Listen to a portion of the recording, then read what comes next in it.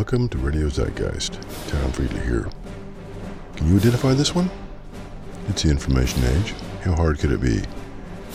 From what von Leibniz called the perennial philosophy, I offer this. When the student is ready, the teacher will appear. Again. When the student is ready, the teacher will appear. Tom Friedley, Radio ZEITGEIST.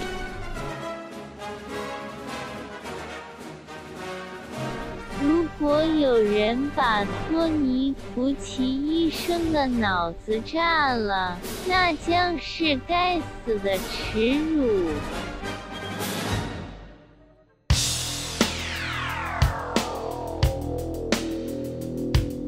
A Monday warrior, mean stride. Today's Tom Sawyer, mean pride.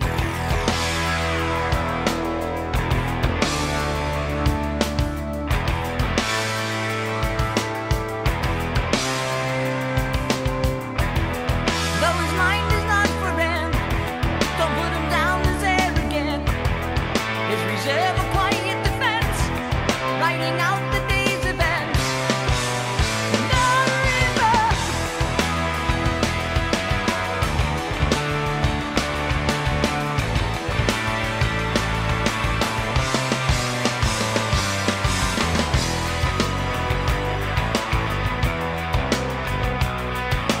What do you say about his company is what you say about society. Catch the mist, catch the myth, catch the mystery, catch the drift.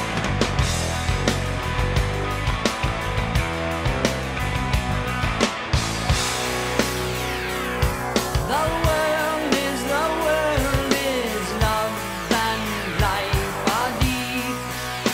Maybe as the skies are wide. Today's Tom Sawyer, he gets high on you, and the space he invades, he gets by on you.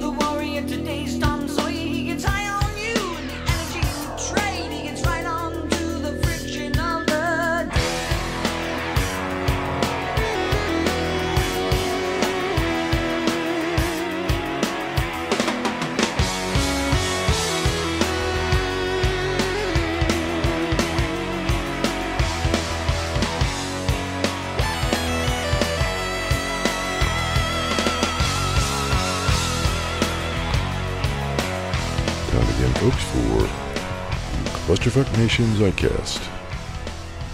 KUNSTLER. My buddy, my partner Jim Kunstler in New York publishes usually by 10:30 a.m. Eastern Standard Time, Mondays and Fridays.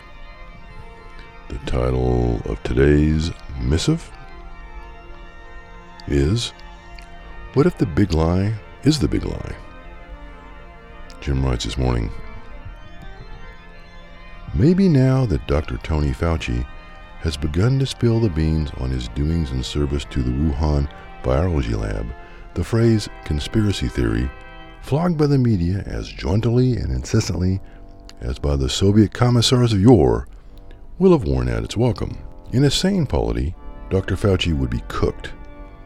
He looked circumstantially like an epic villain of history who promoted and funded dangerous research activities knowingly, which led to an international disaster that killed millions of people and destroyed countless livelihoods and households, perhaps even the whole global economy when all is said and done. And he appears to have lied at every step along the way.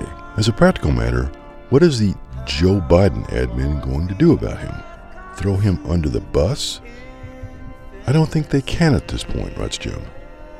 Dr. Fauci has come to represent not just the falsehoods employed around the COVID-19 fiasco, but more generally, the long campaign against truth itself by a grossly illiberal Jacobin Democratic Party, seemingly out to punish and destroy Western civilization. Whether the COVID-19 pandemic was an overt tactic in that campaign, or just a result of Dr. Fauci's catastrophic bad judgment, remains to be revealed.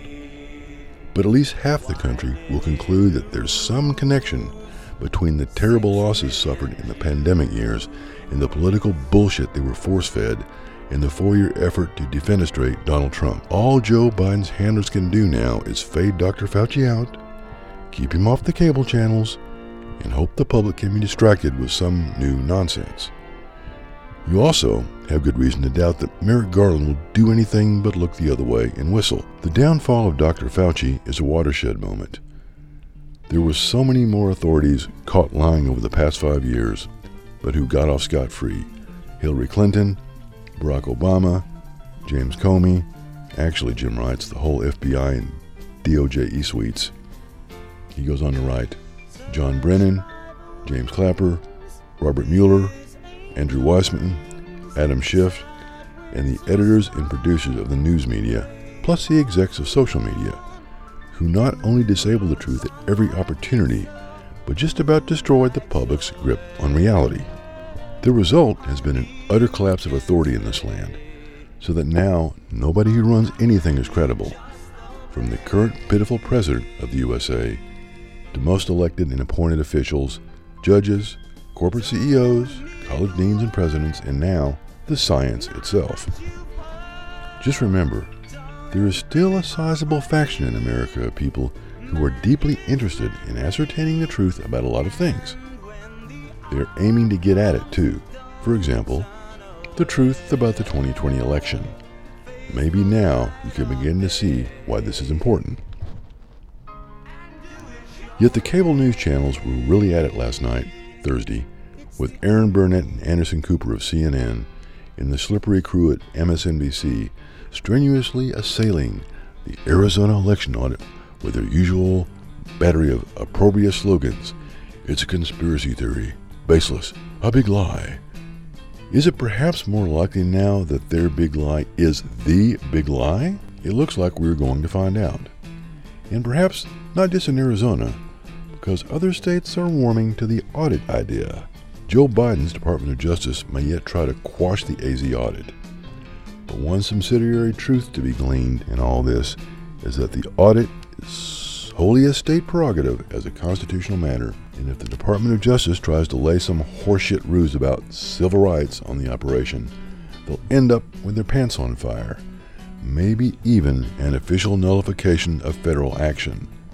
Sounds a little Civil War-ish? So, we can see that the disclosures over Dr. Fauci's role in the origins of COVID-19 and the potential discovery of 2020 election fraud are converging toward a deep constitutional crisis this summer. If a growing number of Americans come to believe that the pandemic was a number run on them by the authorities, they may be more disposed to going forward with election audits in several states. And what happens if solid evidence is discovered and fraud is proven? Whoa! Does the country perhaps have to call a redo of the election, this time without mail-in ballots and with a more serious effort to substantiate the votes? That's a tall order. Or does Joe Biden just keep riding out for ice cream cones? Geopolitics may determine that. Can the nation afford to keep such a weak and illegitimate regime in power? I'll tell you something that could happen. Joe Biden, his handlers and their factotums anyway, may try something else. Another ruse to distract the public's attention from a constitutional crisis. How about crashing the financial markets? That would do the trick, I'm sure. In fact, it looks like the Federal Reserve is already tuning that frequency in by announcing it's tapering its bond buying activities, starting with corporate junk bonds. You know what will happen if they ramp up tapering of more bond purchases, currently around $120 billion a month? Interest rates will rise, because who else will buy that paper at near zero interest rates? And by the way, Russia just announced it's about to sell off all its sovereign holdings in US dollars. And when interest rates rise quickly, Wall Street's current business model goes south. Wait for that.